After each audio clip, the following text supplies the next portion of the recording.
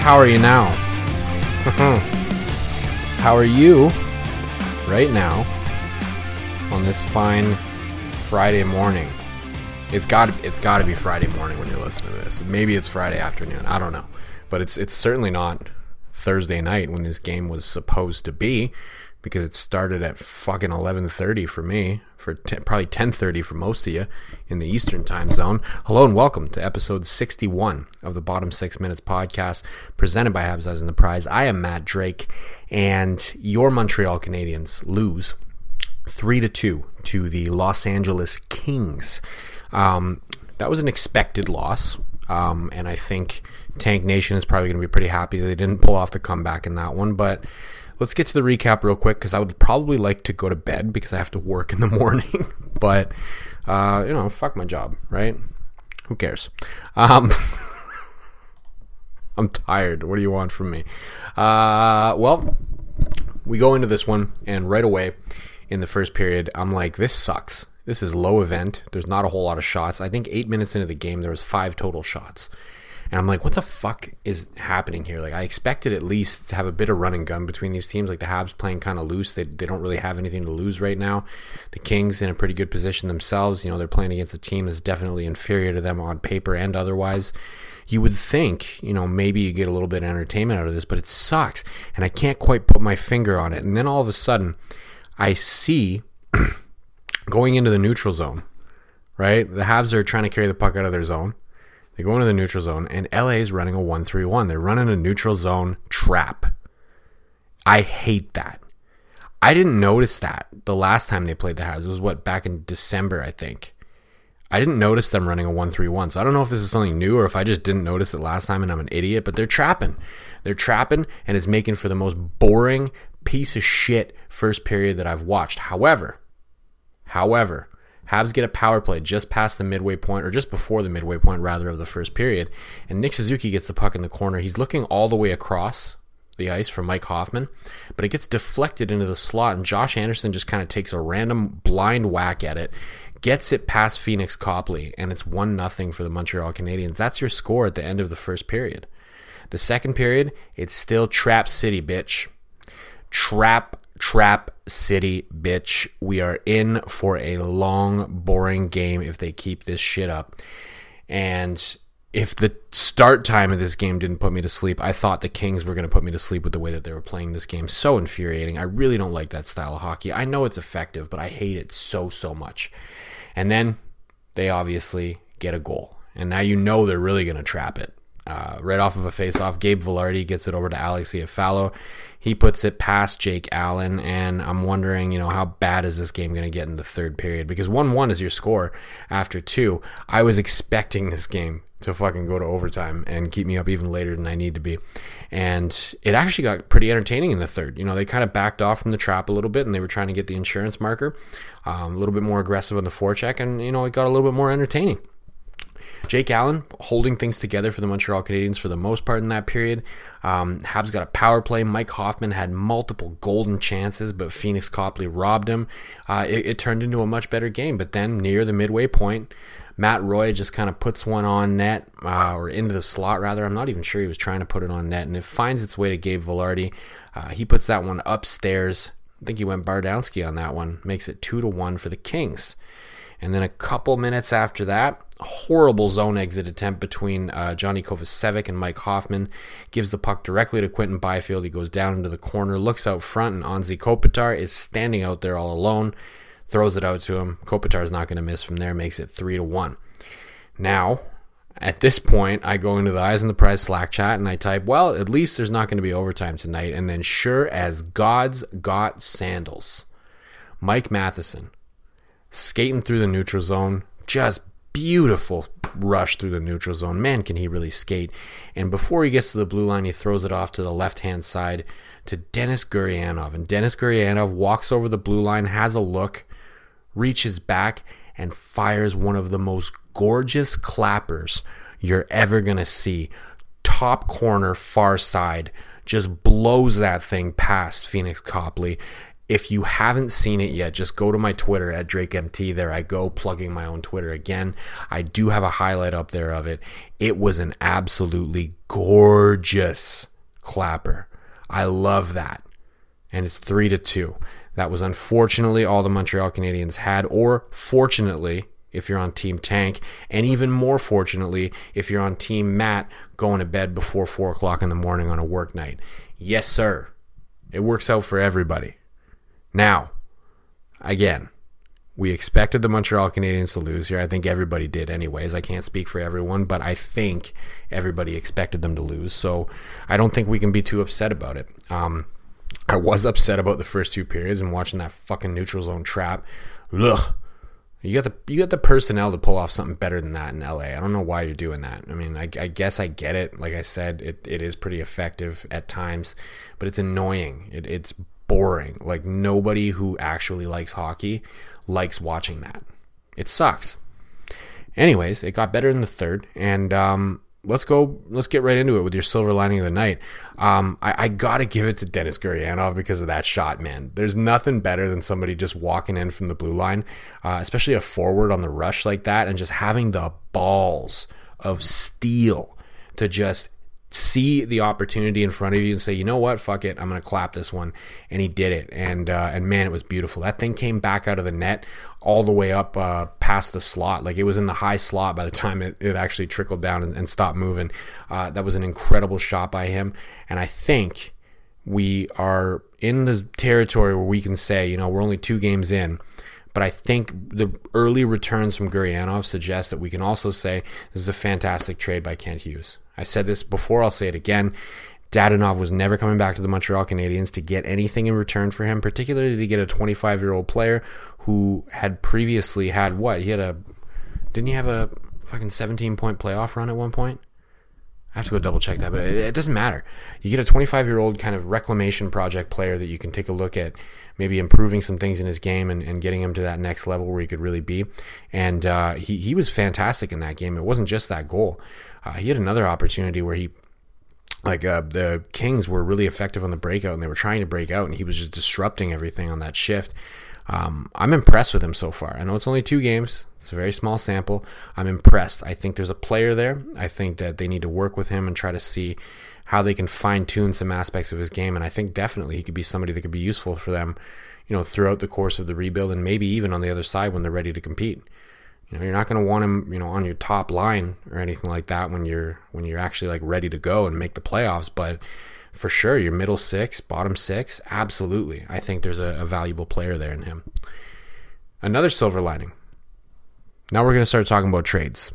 So this silver lining is more of a more broad one, in that we saw some players who are potentially going to be on the block tomorrow play pretty well. Josh Anderson played fantastic. If there was any teams out there, and we know there's already a lot of interest in him anyways, but if there was any teams out there that kind of needed that one last push to make an offer for Josh Anderson, and they were watching that game, how physical he was. At one point, he was trying to keep himself onside, and he blew Ansi Kopitar up accidentally. He wasn't even trying to hit him, and blew him up. The guy is a beast. Again, I'm not too sure that anybody was looking at that particular game as like the reason they trade for him, but if they needed a little extra push right before the deadline, he gave it to him. For sure he did. And maybe somebody throws an offer to Marc Bergevin, I got him on the brain because he was there, to Kent Hughes that he can't refuse. You know? I think Anderson's definitely their best trade chip, their most valuable trade chip. There's a reason for that, and some people believe that the Habs should hold on to him for the same reason. Right? I think that they need to cut bait and take assets where they can right now, and I think he's one of the best ways to do it. So I'm kind of hoping that we hear something about him tomorrow. Nothing against him, but I want the team to accelerate this rebuild a little bit. The other one is Joel Edmondson. Now, I think Joel Edmondson's going to be a tougher sell because he was out for so long, but again, the silver lining here, it's not like he was fantastic in that game, but he played, and he didn't look like he was worse for wear. So I guess if there was a deal out there for him, any team that was interested in acquiring him, at least they got to see him play and they get to go, well, you know what, maybe he's ready. And then last but not least, And again, I know this one's going to be almost impossible to move, but Mike Hoffman. Mike Hoffman looked great in that game. He had, I mentioned it during the recap, he had a number of golden chances on one of the power plays. They were really trying to feed him. They were really trying to feed him right near that OV spot, like near the face-off dot on the right-hand side. And he was crushing some of those pucks. He was really trying to put one in. That was one of the more inspired performances I've seen from him this season, and I wonder, why was he so inspired? Is it because the deadline's coming tomorrow and he wants to get traded?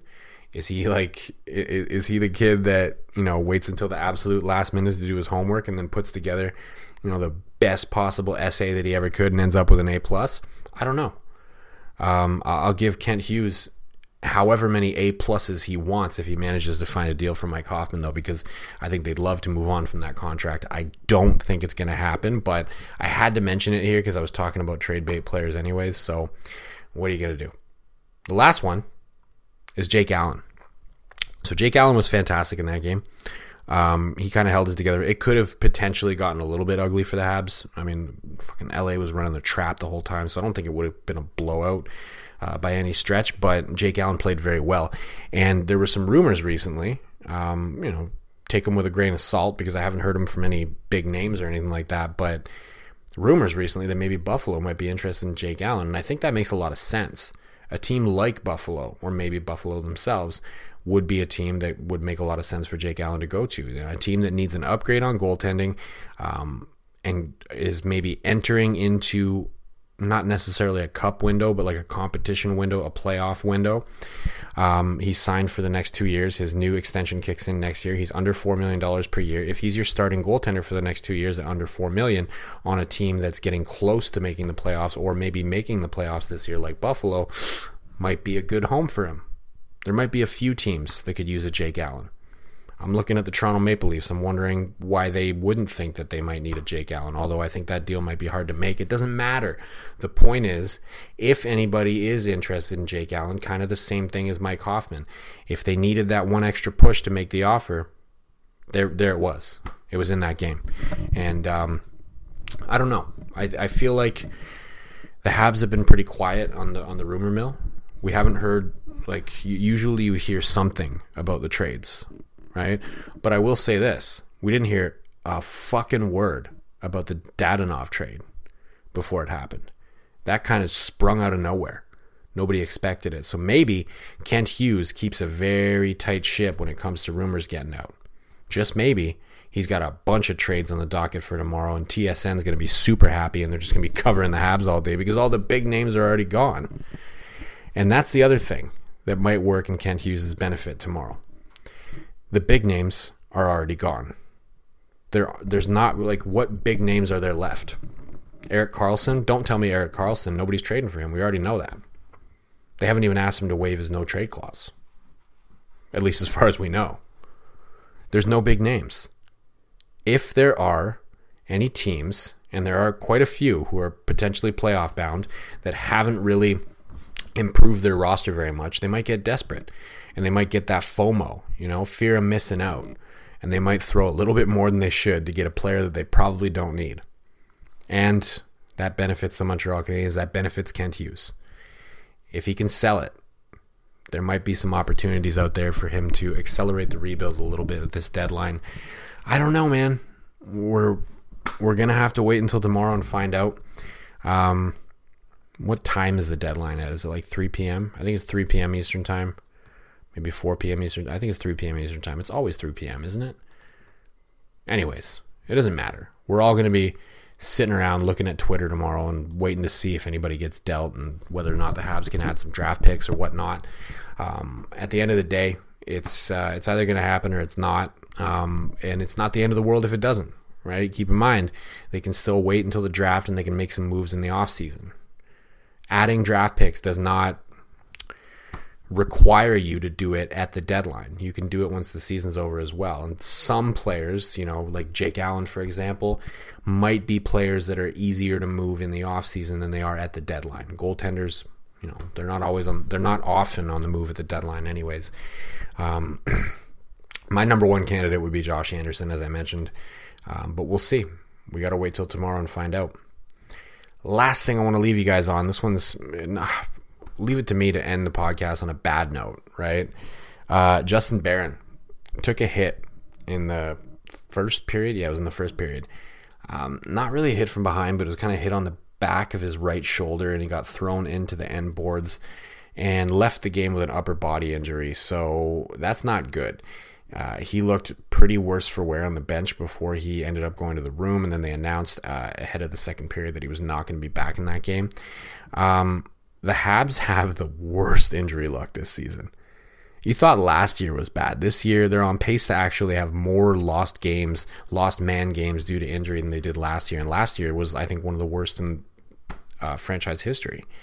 So it's hard out there for a pimp. It's hard out there for a pimp. It's not going well. Wishing Justin Barron all the best. I really hope he gets back to playing soon. I've been really enjoying him lately. I felt like that was a game where they really could have used him too, playing against that trap. You get a bit of a more mobile defenseman. You saw what Mike Matheson was able to do in the third period. I think Barron would have been pretty useful for them in that game, but I digress.